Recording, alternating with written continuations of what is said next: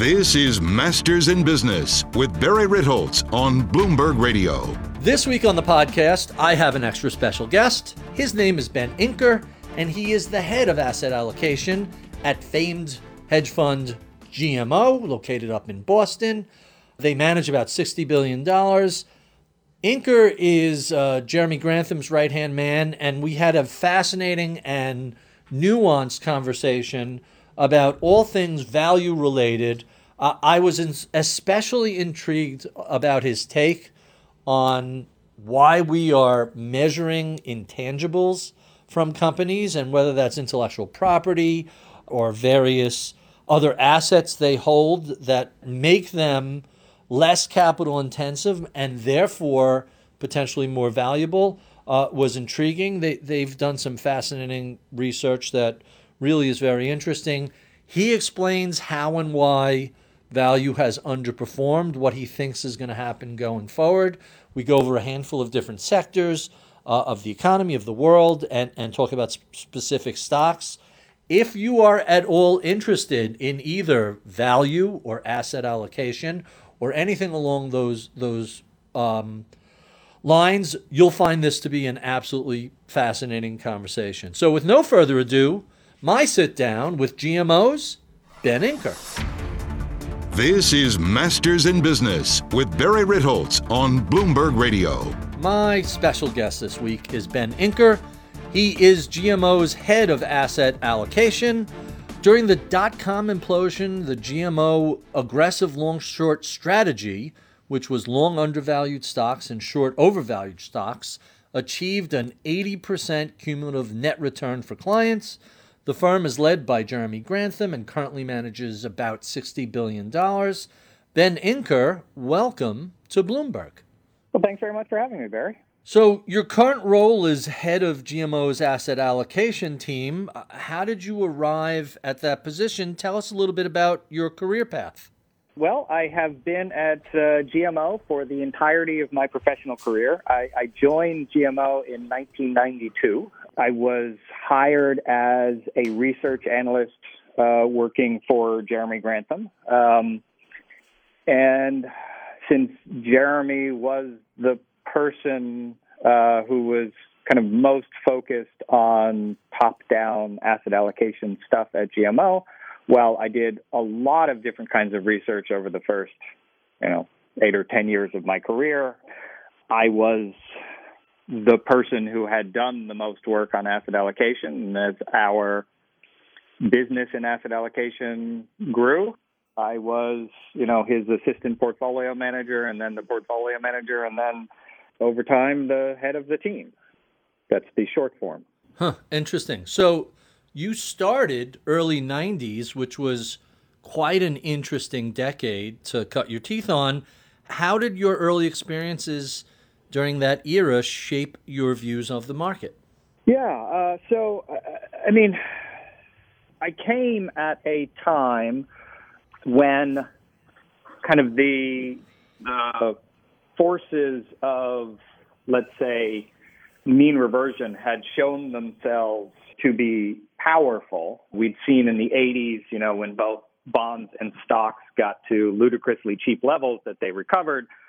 We had just experienced a pretty extraordinary bubble and the bursting of it in Japan in the late 80s and into the early 90s. So one of the things I got early on was this kind of strong understanding and belief that markets can do crazy things, but over time they do eventually come back, whether that's because they have gotten absurdly cheap or absurdly expensive.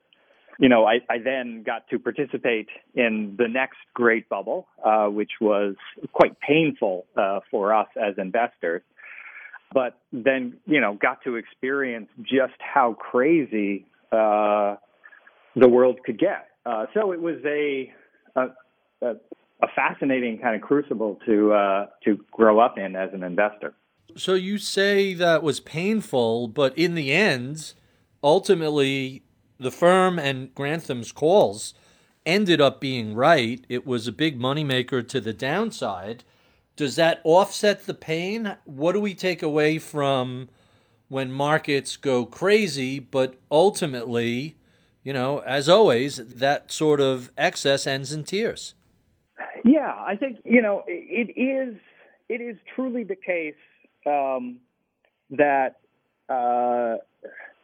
the market in the short term may be a voting machine, but in the long term is a weighing machine. And at the end of the day, at least for assets where valuation is relevant, and it is astonishing that we live in a world where there are more assets where valuation is not a relevant thing anymore. But for the vast majority of financial assets out there, where valuation is relevant, valuation will eventually out. At the end of the day, everything is worth the present value of the future cash flows. And what we have seen time and time again is the market will forget that. And as the market forgets that, it will do some sort of objectively silly things.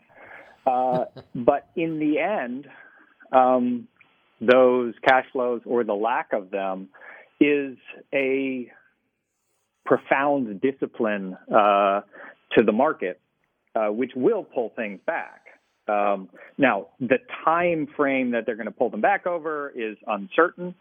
And one of the things, we lived in the late 90s events is that while in the end the collapse of that bubble was positive for us, it was positive for our clients because we did manage to make the money for it and helped GMO grow as a business.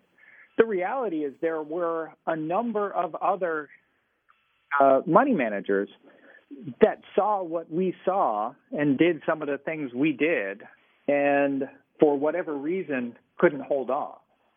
Either the firms themselves folded, or the people who were doing the what I'd call right thing were eventually told by their bosses, "We can't stand this pain anymore.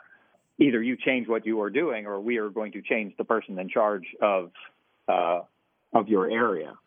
So, yeah, if you have a long enough time horizon, you can rely on the market eventually becoming sane again. But I don't think anybody should fool themselves into thinking taking those bets is easy or is guaranteed to work out well for the people who do them. So that raises the obvious question. Here we are, it's 2021. Markets have had a fantastic recovery from, choose your time frame, the lows in 2009, the breakout in 2013, the crash and recovery in 2020. Where are we in the market cycle? There's obviously a lot of valuation questions, a ton of froth, but also a ton of fiscal stimulus and very, very high monetary stimulus. Where are we in the cycle? It is a more difficult question than I'd love for it to be. I think the evidence of the froth is everywhere around us. We are seeing stuff every bit as crazy and in some ways even more inexplicable than some of the stuff we saw in the internet bubble.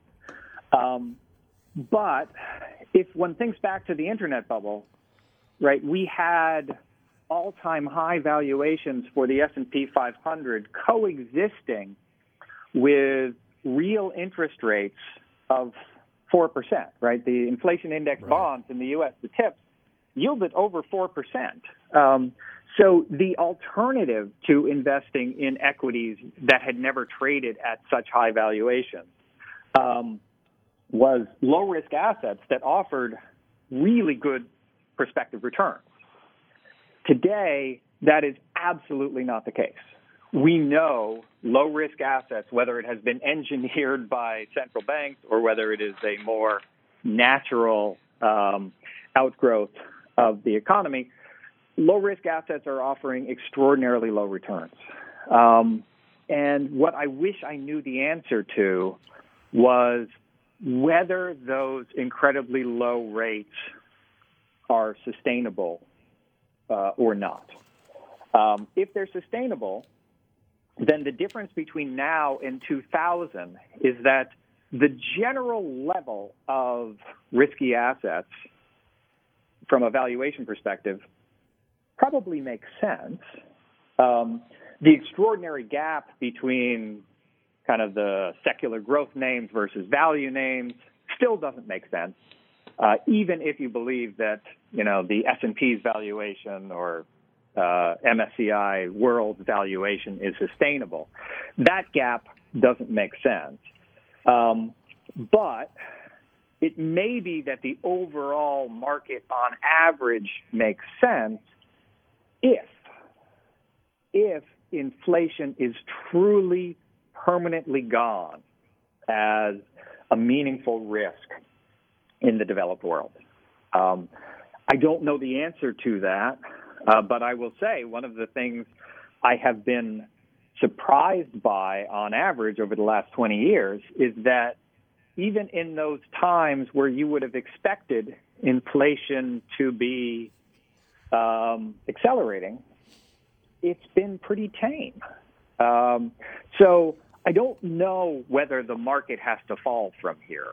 I do think even if the market level makes sense, we've got a speculative bubble going on, and that speculative bubble will have to break. But whether the breaking of that speculative bubble is associated with, the market falling by 30, 40, 50% as it did in 2000, or whether it's going to be driven by a strong outperformance by value stocks, which are simply not priced to deliver the low returns that are sustainable if low-risk assets are going to permanently lose you money after inflation. I just don't have the perfect answer. So you write very thoughtful quarterly or so letters that I enjoy, and I don't recall if this was December's quarter or October quarter, but a couple of quarters ago you had explained, as some of the tech stocks keep rallying, as some of the valuations continue to stretch, no one could really guess where this ends, but the most likely end will be when the Fed starts to tighten and raise rates. First, am I oversimplifying that, or is that more or less right? And do you still hold that sort of belief? It is not. It won't surprise you at all to hear that the most common question I am getting from clients these days is, what's the catalyst? What's going to be the trigger for the turn here?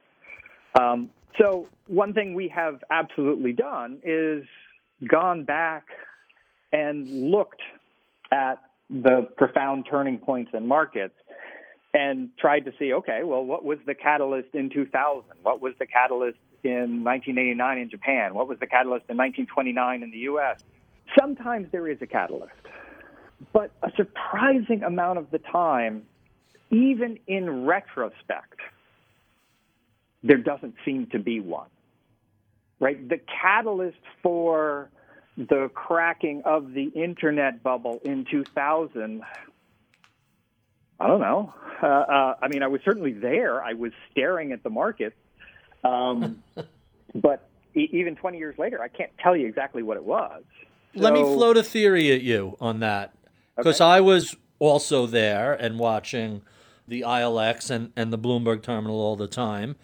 And I have a very vivid recollection of the first or second week of March 2000. And remember, we had that giant Y2K concern, and there was a ton of hardware purchased in anticipation of that. And you very quickly, I don't remember if it was Dell that had a terrible quarter pre-announced or Intel. It might have been Dell. Like the first week of March, I think there was their window to announce that their previous guidance was going to be wrong. So it could have been like March 8th, 2000. It's funny how all these things have been happening around March 08 and was the 09 was the bottom, and 08 was March 2000 was the top, and then again the bottom in 2020. But is that the sort of thing that is a credible precipitant, or is it really just the reveal and the collapse would happen otherwise? I don't know. Certainly the basic thing the market was getting wrong in 99 and 2000 was this belief in incredibly strong continued growth in corporate profits. If you looked at what people were saying, sure, there was the Dow 36,000 argument that was basically saying there should be no equity risk premium. But if you looked at what analysts were saying and how analysts were assuming decent returns going forward, was, expected earnings growth had never really been higher. So they were expecting something like 15% annualized earnings growth. Now, they always overpredict earnings growth, but that was some of the highest levels ever.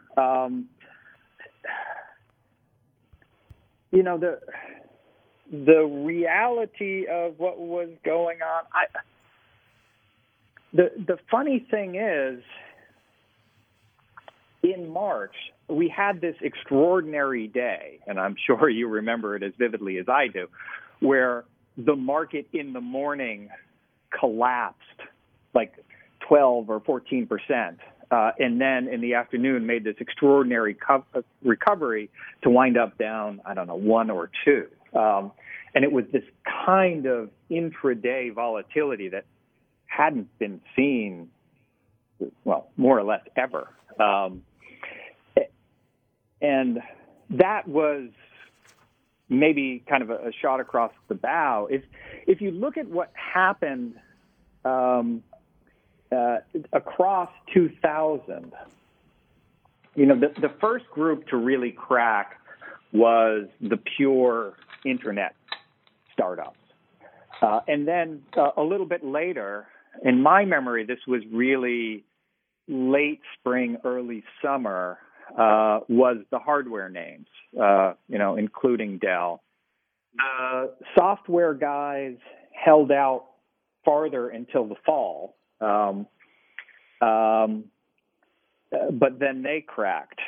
And maybe it was as simple as disappointing earnings numbers, but it wasn't obvious at the time that it was disappointing earnings numbers. And I certainly don't remember a change in the general tenor of market commentary as being around this sudden realization that earnings weren't going to be there.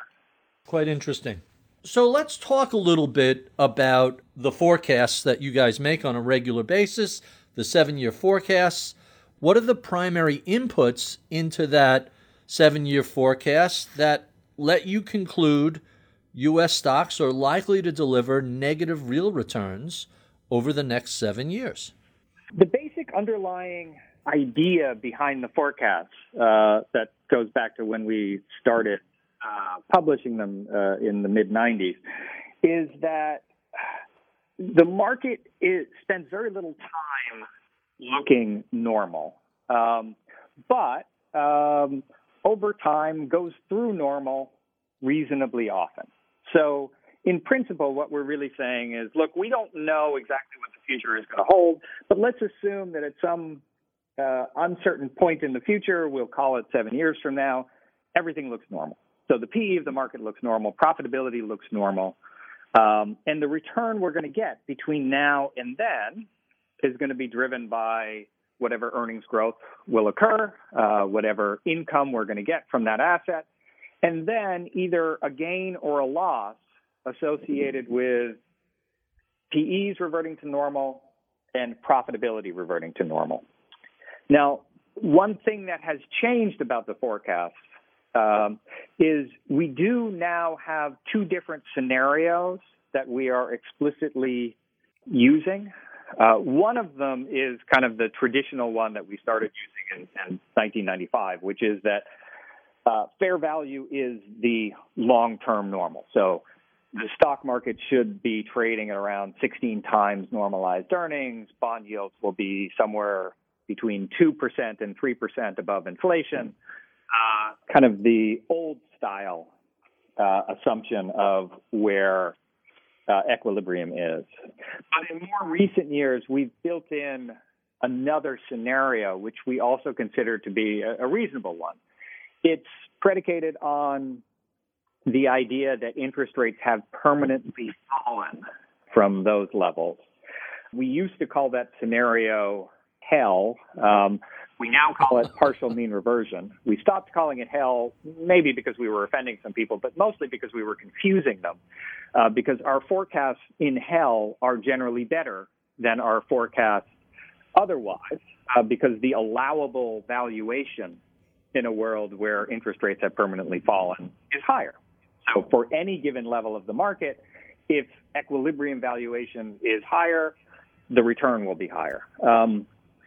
Now, today, particularly for the U.S., even in that low interest rate environment, today's valuations for stocks in the U.S. really look too high. In the rest of the world, that's less true. And if interest rates are truly permanently low, the emerging markets in general are probably trading at a very reasonable valuation. But in the U.S., even if we make that adjustment, we come to the conclusion that the market is overvalued.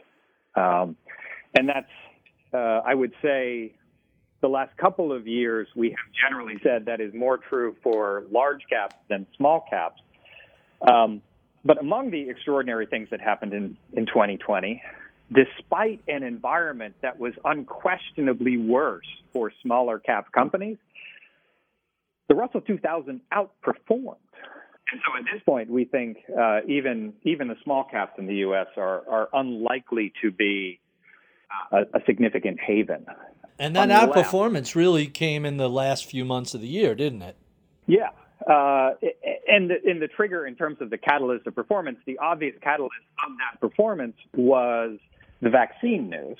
And that vaccine news was unquestionably wonderful news, for humanity, and wonderful news on a prospective basis for the global economy. But wow, it was an awfully big move in these stocks, particularly given that they weren't all that cheap to begin with. So it was a move that directionally made sense, but from our perspective, the scale of the move was just inexplicably large.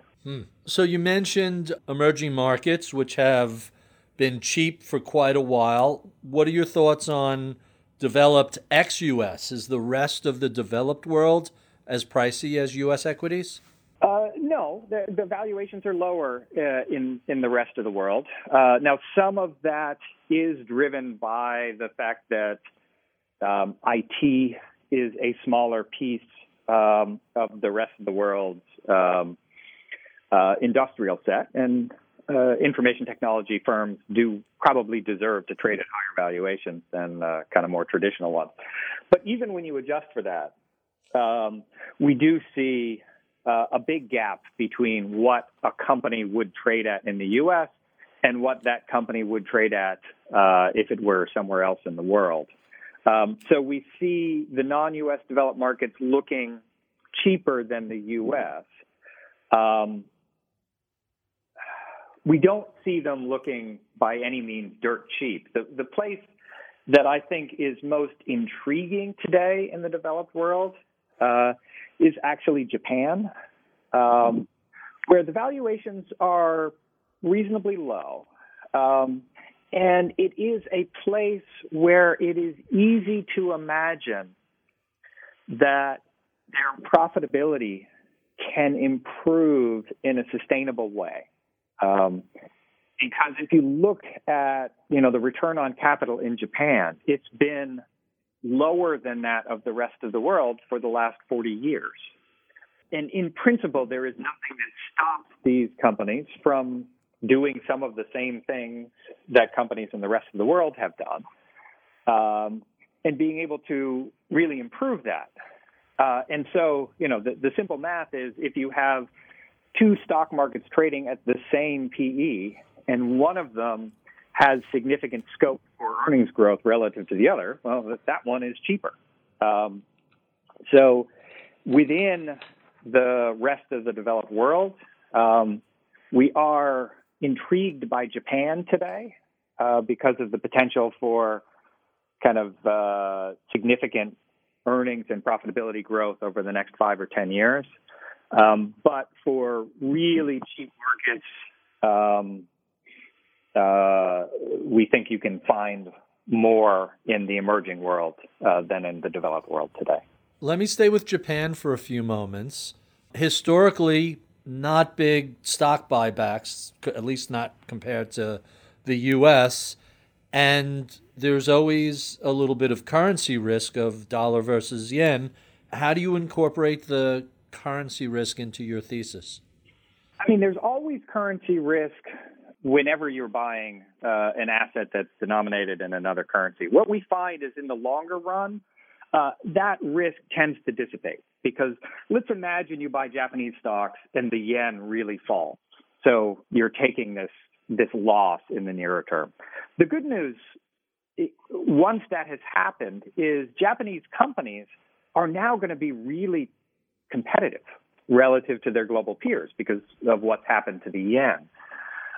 So what we tend to find is as your time horizon lengthens, the extra risk associated with the currency tends to fall away because countries that experience a fall in their currency normally experience better than average earnings growth, and companies that experience a rise in their currency experience subpar earnings growth. So it kind of comes out in the wash. And that's more strongly true in the developed world than it is in the emerging world. Because in the emerging world, sometimes, a falling currency can turn into a currency crisis, which is more problematic for the companies. But in the developed world, I don't get that worried about the currencies most of the time. I do get nervous if I'm buying into a country where the currency is, at a given point in time, substantially overvalued. That doesn't seem to be true of Japan today. The risk in Japan, I would say, the primary risk is if they don't get that religion, if they don't start paying more money out to shareholders, if they don't do some rationalization of their capital structures, they're not going to improve. And the returns will be black.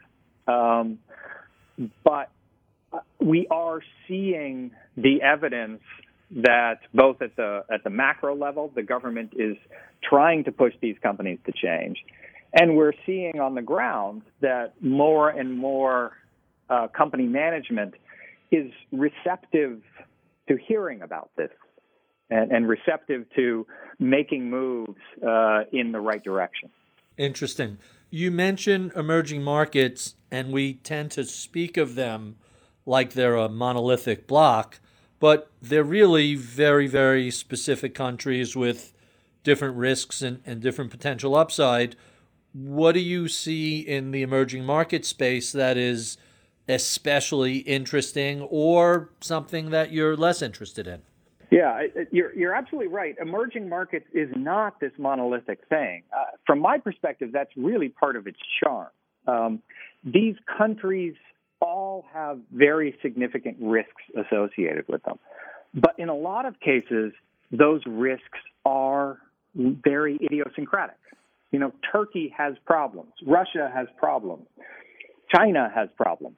They do not have the same problems by any stretch of the imagination. And so the kind of thing that could prove to be a real challenge for Turkey might actually be something that works out pretty well for Russia or Korea or Brazil. So what we find is when people think about the risks in emerging, they tend to focus on, oh my God, what if this really bad thing happens in this country? And the good news is you can invest across, 30 odd different countries, and the same thing is unlikely to blow through all of them. But it is still the case that the countries that wind up really cheap. There's almost always a pretty good reason for that. And so the diversification of being able to invest in a wide array of them is incredibly important. So, for example, today, Russia is very cheap. And that's not just because of the energy stocks. In fact, our emerging markets team really likes Russia today, but their favorite stocks are not really in the energy space. The market's cheap. The market's cheap partially because, Russia is a bit of a, pariah state at this point, given some of their misbehavior, and people don't really like investing there. The levels of corporate governance from the standpoint of protection of outside shareholders stinks, and their economy isn't in great shape. Okay, those are all pretty good reasons for the stocks to be cheap. But at the same time, they're also avenues for which some improvement could lead to quite good returns. So what I'm hearing you describe is sort of a corruption discount, which raises the question, does that unusually high level of corruption within the Russian economy and government, does that need to improve to see Russian stocks do better? Something probably needs to improve for Russian stocks to do better. An improvement in the kind of the level of corruption and the level of corporate governance will help. While it's not a guarantee by any means, it is fascinating that kind of in recent quarters, I have been getting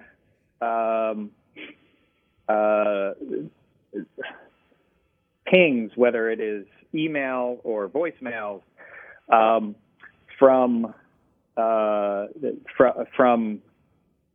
consulting companies representing some of the big Russian state-owned enterprises who are canvassing current and former shareholders to understand what kind of governance improvements they would like to see. It's not that, Gazprom has suddenly become a paragon of corporate governance, but it is fascinating. They do care enough to at least want to know what either people who hold them or have held them in the past would like to see them do. And again, one of the things that Arjun Devecha, who has been our head of emerging markets going back into the early 90s, the extraordinary returns that you can get periodically in emerging do not tend to come when things are good and become great. They come when things were absolutely horrible and become merely bad. The scope for better corporate governance in a place like Russia, man, they don't have to jump over that high a hoop for things to get better. And given the very substantial discount that investors are currently demanding for these assets, a little bit of improvement would go a long way. Quite interesting. So you guys are known as not only contrarians, but value investing. And we see value go through regular periods of under and over performance. It's been pretty cyclical. But you described this past decade as, quote, truly a hellish time. What's going on with value investing? Yeah. Well, that is a question that we have spent an extraordinary amount of time trying to analyze. One of the things we really like to do when looking at any asset, whether it's been doing well or poorly, is not just look at what its returns have been, but try to understand where those returns have come from. And value, at this point, famously has underperformed as a stock selection technique since about 2007. So we've got a 13-year period of value underperforming. 2020 was a particularly spectacular year for that. It was the worst single year for value relative to growth in history.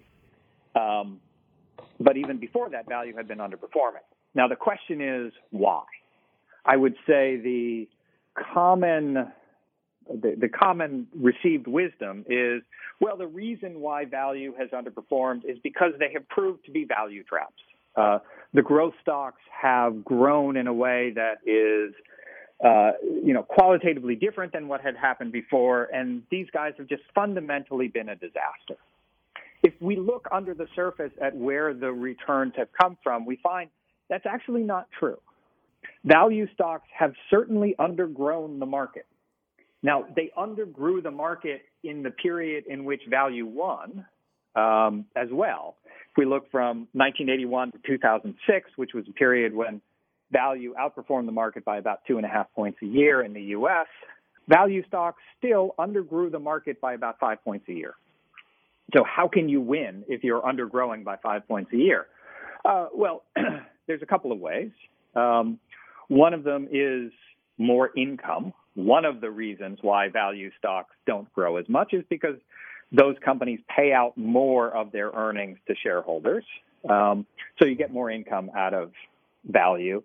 But the other important piece of the return to value in the long run comes from the fact that value isn't a static strategy. You're not just buying a group of stocks and holding them for the next decade.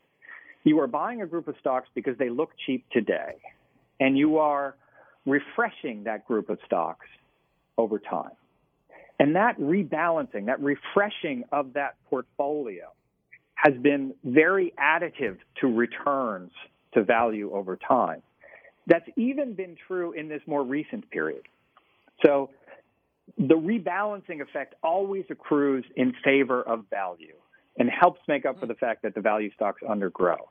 If we look at the underperformance of value, and since 2007, the value half of the market has underperformed the overall market by about 1.5 points a year. As we break that down, the relative valuation piece of that return, which is to say the amount of the return that came from the fact that value stocks traded at a different discount to the market at the end of the year than they did at the beginning of the year, has cost you 2 points a year. So more than 100% of the underperformance of value has come from the fact that value has been getting cheaper. And the thing about that as a source of return is it's not a sustainable one, right? You can't have a group of stocks have its valuations go in the same direction forever. You get kind of absurd things eventually. And we do think that because that valuation discount has gotten to the point where it's some of the widest we have ever seen, we have a hard time believing it's going to spend the next 5 or 10 years getting still wider. And if it were to just stay where it is, and the other sources of return for value stayed where they are, value would win. So we think under the surface, and this is the same kind of analysis we did that had us confident in value in 99 and 2000. Under the surface, the value effect is still there, but it's hidden by this changing valuation. So we think if we could get stable valuation gap between value and growth, value would win. We also think that the gap between value and growth has gotten extraordinarily wide. It is trading at kind of 70% wider than it has on average over the last 40 years, which is to say if value was going to move to the same relative valuation versus growth stocks that it's traded on average over the last 40 years, value stocks deserve to beat growth by 70 percentage points. But we don't need to assume that that's going to happen in order for value to win going forward. We just need this pattern to stop. And frankly, one of the things that gives us confidence that this pattern is going to stop is just how crazy some of the market action has been in recent months. Jeremy Grantham, our firm's founder, has written about that and talked about it in interviews. This is what we believe to be a full-fledged speculative bubble. And those events have a tendency to end themselves in a space of months, usually more than years. So let's stick with that idea. I have some other value questions for you, but I want to stick with the bubble issue. Back in '96, Alan Greenspan made his famous irrational exuberance speech, and lots of people were discussing how bubbly and frothy the market had become and how valuations had gotten so extended, but the market powered higher another 4 years. So arguably 96 wasn't the ninth inning, it was, the fifth or sixth inning. Are you suggesting we're closer to the ninth inning here and that this is a full-throated bubble everywhere, or is it more pockets of froth and this could still go for years and not weeks or months? Well, I'd say the scale of what has been going on in recent months is really quite qualitatively different from what we saw in 96 or 97. It does have kind of much stronger parallels to what we saw in 99 or early 2000s, right? 1996, yes, we saw, I think Netscape went public, and there was some fascination with that. But we didn't have a huge swath of internet companies going public. We didn't see, huge amounts of capital having moved into that space or kind of being fascinated by companies that on traditional measures didn't look all that appealing. That took quite a while to happen. And what I'd say about this market is, look, we are 11 years into a bull market here. It's not the case that that what's going on now is something new from the standpoint of rising valuations. What I'd say is new and different, and something that we weren't seeing until certainly 1999 in the U.S., is we've moved kind of away from the fascination with the giant oligopolists and monopolists to more fascination with companies where the proponents of them are telling us, look, what you're missing is you're trying to value this company on traditional security analysis. And traditional security analysis doesn't matter anymore. And that's, to me, that's a different statement than the accurate statement that people were making about, say, Amazon a few years ago, which was, yeah, Amazon doesn't look like it's very profitable, but of course it must be profitable. Look at the way it is growing, and look at the way it is funding that growth without having to raise capital.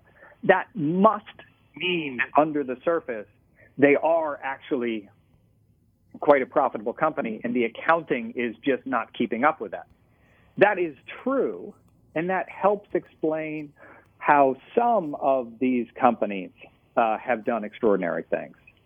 But if we talk about, a Tesla, if we talk about a DoorDash, if we talk about, a QuantumScape where the company management was saying, look, in 2028, we think we might be making $1 billion, and it was priced at the peak in December, something like 80 times those 2028 company forecast earnings.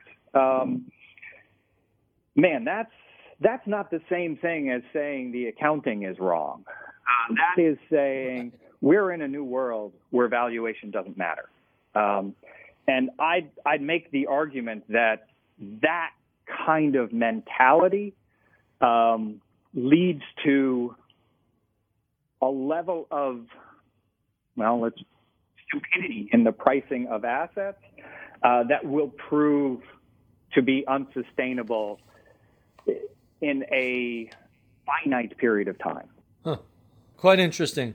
Last question on the value thesis. When we look at historical ways to measure value, price to book is something that's really come under attack over the past couple of years. What do you think the best way to define value and try and capture the value premium actually is? Yeah, so it is one of the fascinating things about these episodes.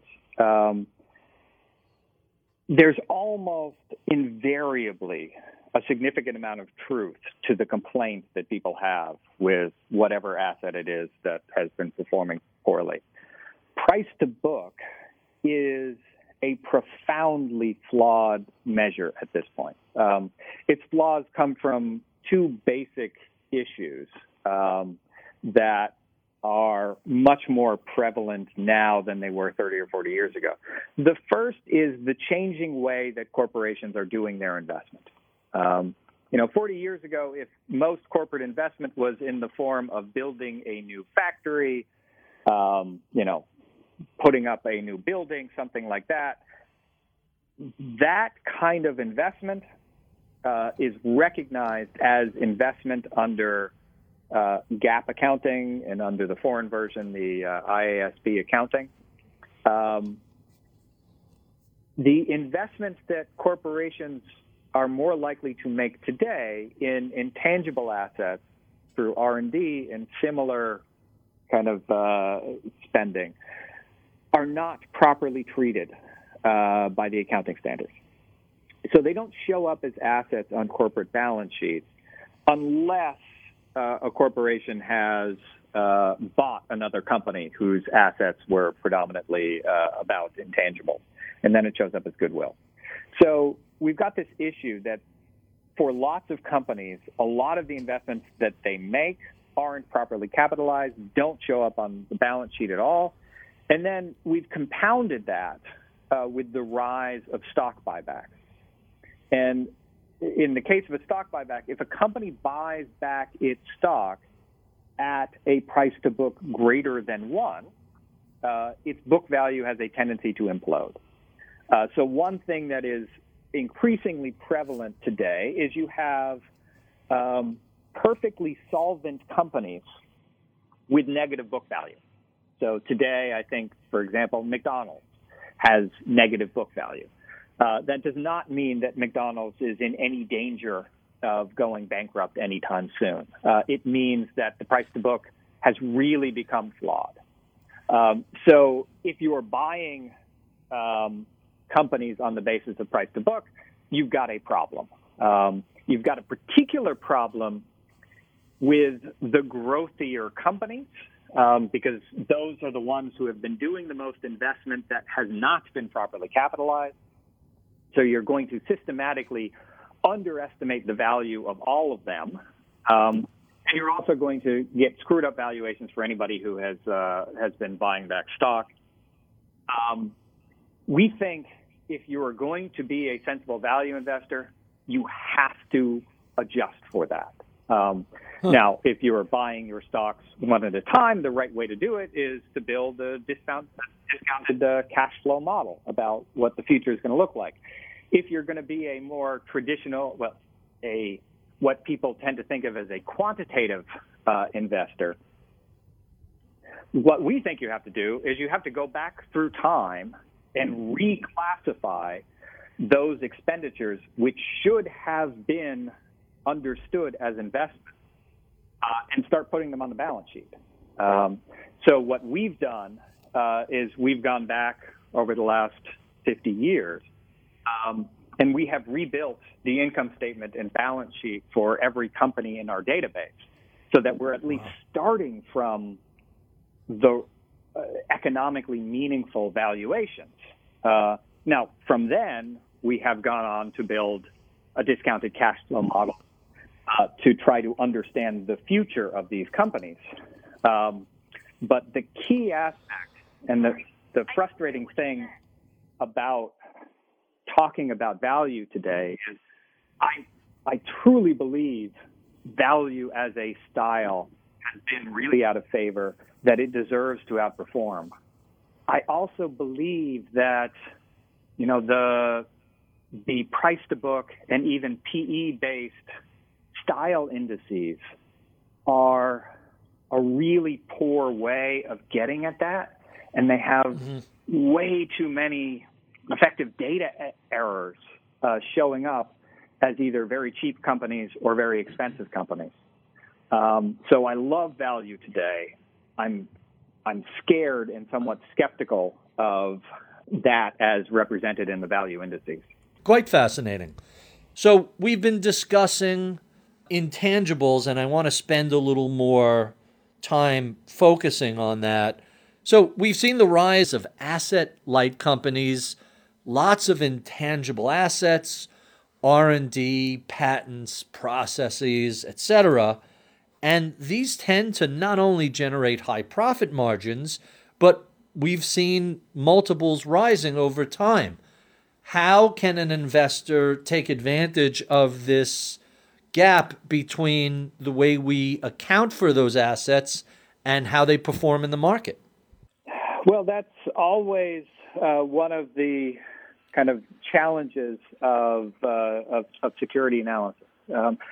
Even if this stuff was accounted for properly, there is a difference between the patent that a company has been given that turns out to be worth next to nothing, and those rare patents that embody intellectual property that is going to be absolutely fantastically valuable. So it's not, generically possible to get this right all the time.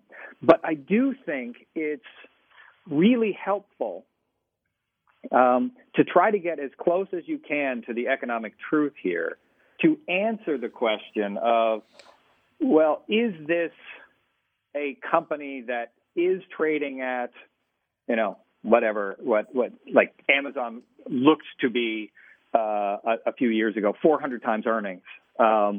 Or is it the case that those earnings numbers are really wrong and the valuation is more reasonable?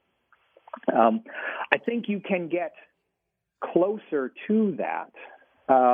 But I think it's also the case that you hit upon kind of the key distinction between the fairly rare company that turns out to be extraordinary and most of the rest of the corporate system, which is there are some companies that have shown an ability to have a return on capital much higher than the average company and to maintain that for an extended period of time. Let's talk about some of those companies. When we look at the S&P 500, the 6 largest companies now make up about 25% of that index, and they're all big cap tech companies. Can you maintain a sort of bearish view on the market without being bearish on those companies that, at least so far, have proven to be absolutely extraordinary? Well, they have proven to be absolutely extraordinary. One of the things that it is important to keep in mind is you can maintain your status as an extraordinary company without maintaining extraordinarily high levels of growth. So I'll come up with kind of a very simple case. Let's take Google or Alphabet.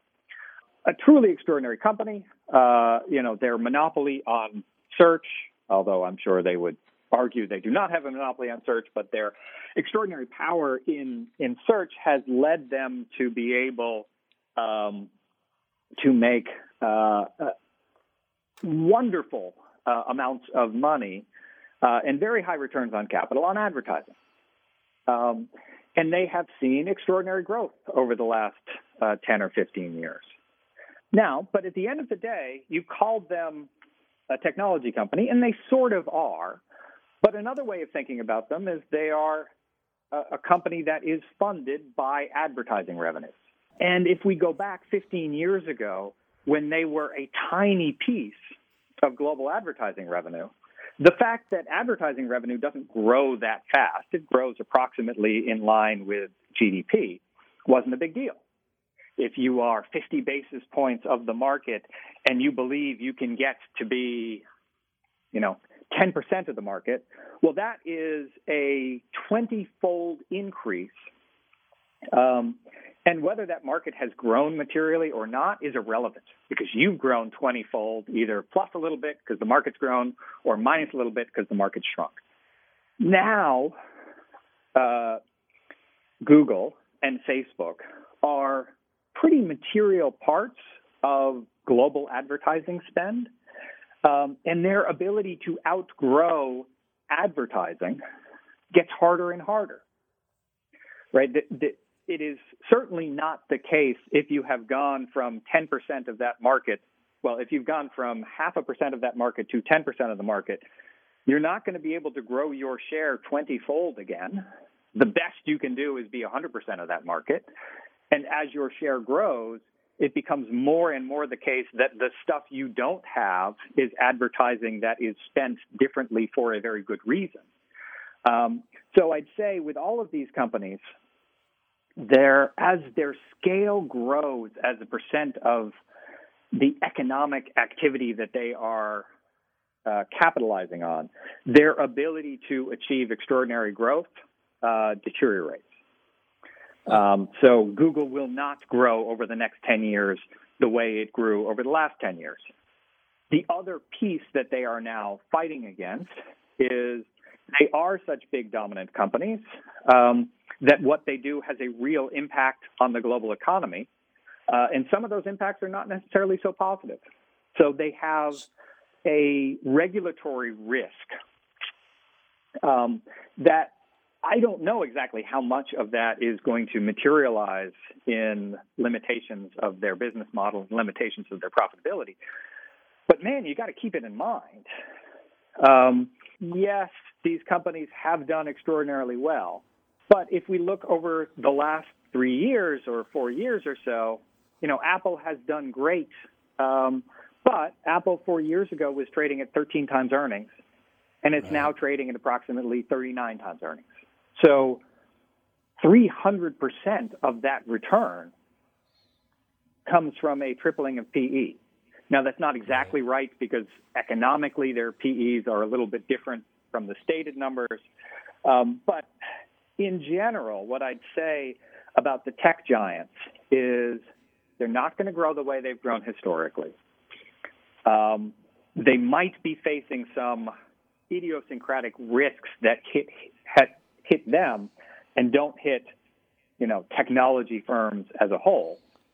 And the bad news is, in general, their valuations are a lot higher than they were just a few years ago.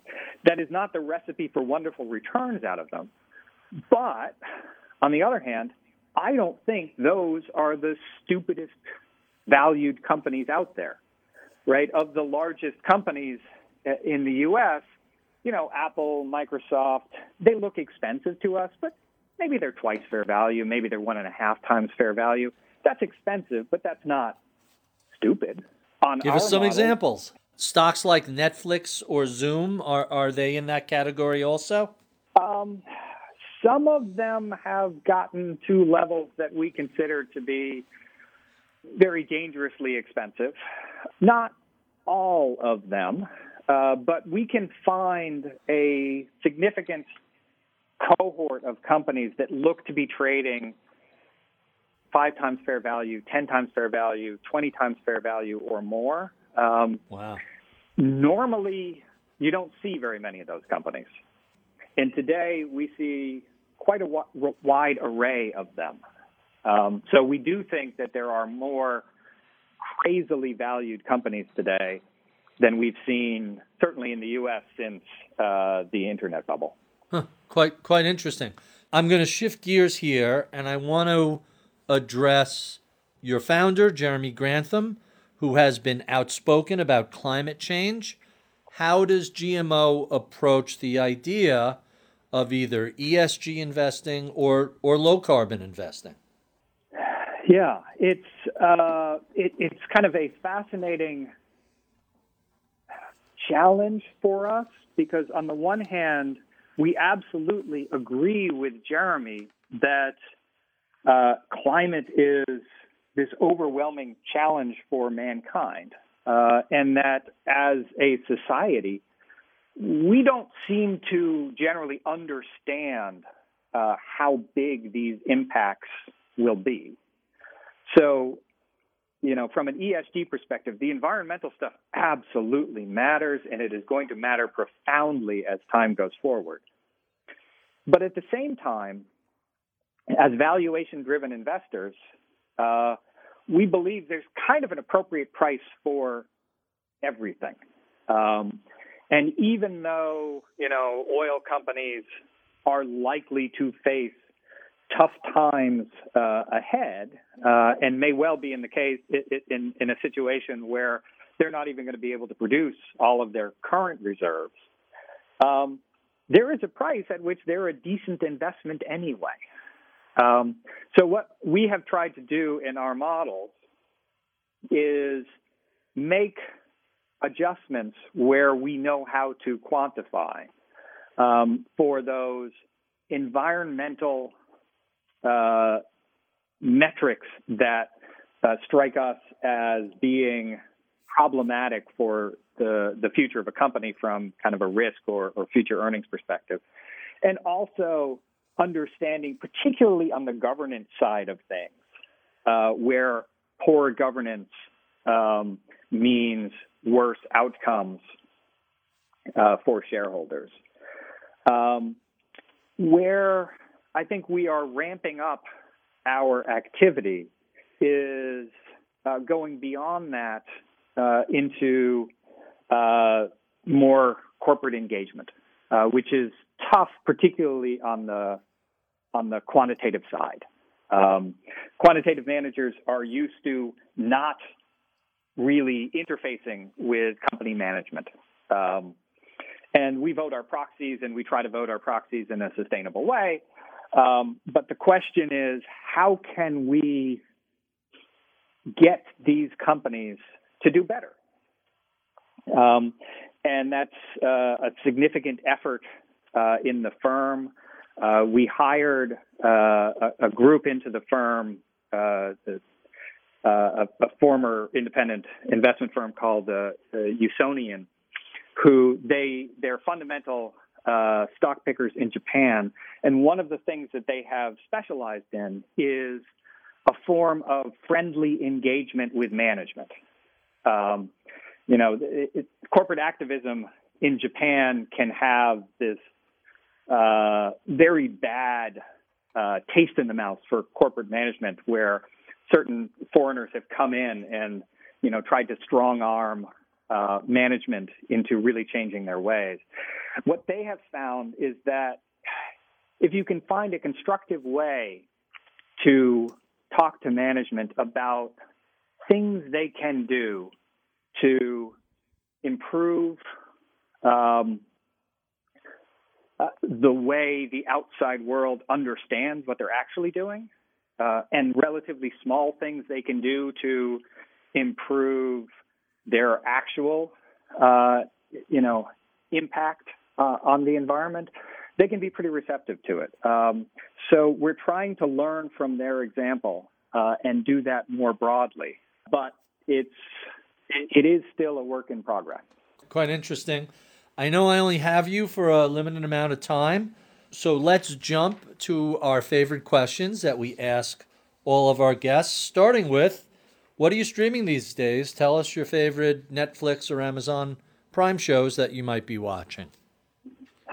Well, my wife and I have been really enjoying Lupin on Netflix. It's not that original. I think it's now one of the top the top shows at the moment.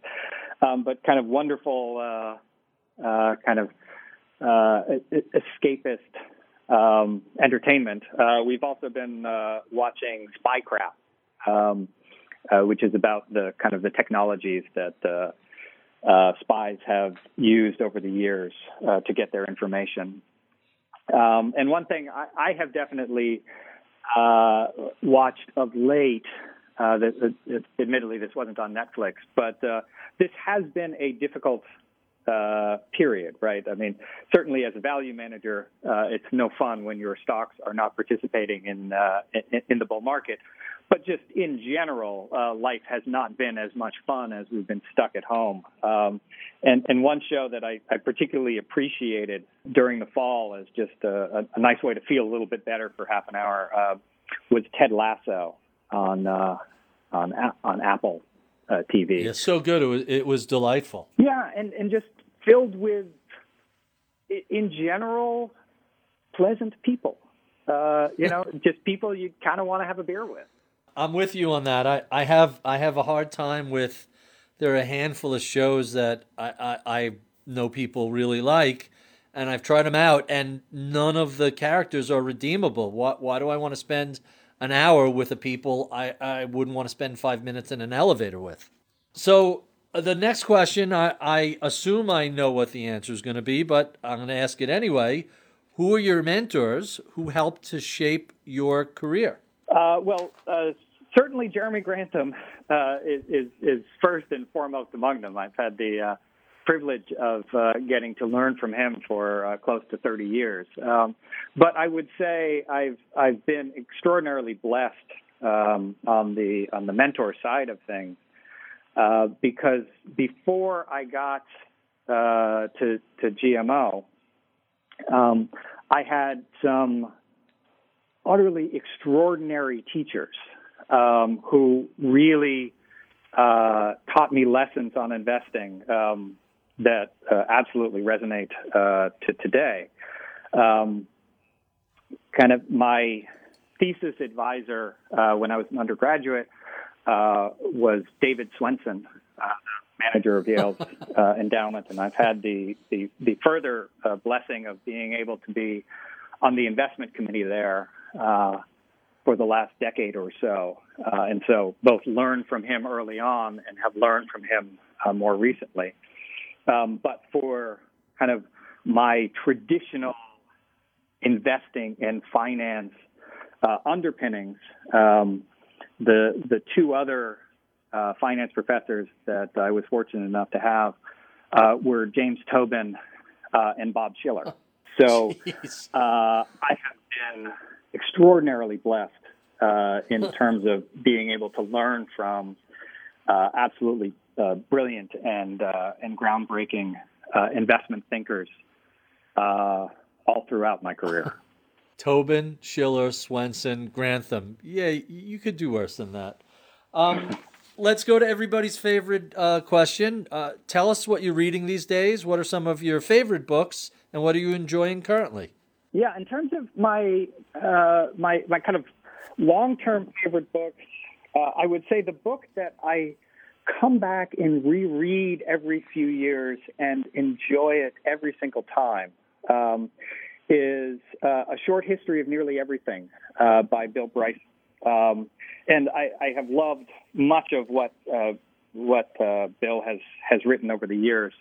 But what I particularly love about that book is it's an exploration of how we came to know the things we know about the world. And I find that an absolutely fascinating topic and never gets old for me. In terms of what I am reading today, I am rather embarrassingly sort of between books. Most recently, I was going through a fun book. It's one of those kind of classics where you don't understand how they managed to pack as much in as they did. But E.H. Gombrich's A Little History of the World. And again, a wonderful kind of primer on how the world has got to be where we are. You mentioned the Bryson book. I literally this weekend just finished reading his book At Home. And like all his works, every page is just a delight. I don't know how else to describe it. And our last two questions, what sort of advice would you give to a recent college grad who was interested in going into investing as a career? I guess the first thing I would say is if you're interested in going into investing as a career, make sure you actually love the act of investing and the act of doing research. Getting into it because you're hoping to make a lot of money or because there seems to be some glamour in it is a lousy reason to do anything. For one thing, you never know what the future will hold. But I will say the people who I think have had the most satisfying careers that I've watched are the people who are doing the stuff they really enjoy. And that is, I think, more important than anything. Investing can be a ton of fun because you're continually trying to solve problems. On the other hand, it's also an industry where you are going to be wrong a lot. And if you can't handle that emotionally, if those times when you are wrong cause you to start doubting your self-worth, you're going to burn out. So you've got to love investing as a craft. You've also got to have the right kind of emotional mindset, or you'd be better off doing something with kind of less manic depressive highs and lows. Interesting. And our final question, what do you know about the world of value investing today that you wish you knew 30 years or so ago when you first got started? The thing I wish I had known how to do, and it is something that I continually have to remind myself to do, is whenever you are talking to someone who thinks you are dead wrong about investing, make sure to listen very carefully to what they have to say, because there's probably some truth to what they are saying. And even if you believe in your heart of hearts that kind of value investing as a philosophical underpinning is the right way to do it, that doesn't mean people aren't raising perfectly valid challenges to the way you and others are expressing that. Quite fascinating. Thanks, Ben, for being so generous with your time. We have been speaking with Ben Inker. He is the head of asset allocation at GMO. If you enjoy this conversation, well, be sure and check out any of our nearly 400 prior discussions. You can find that at iTunes, Spotify, wherever you feed your podcast fix. We love your comments, feedback, and suggestions. Write to us at mibpodcast@bloomberg.net. Give us a review on Apple iTunes. You can sign up for our daily morning reads. You'll find those at Ritholtz.com.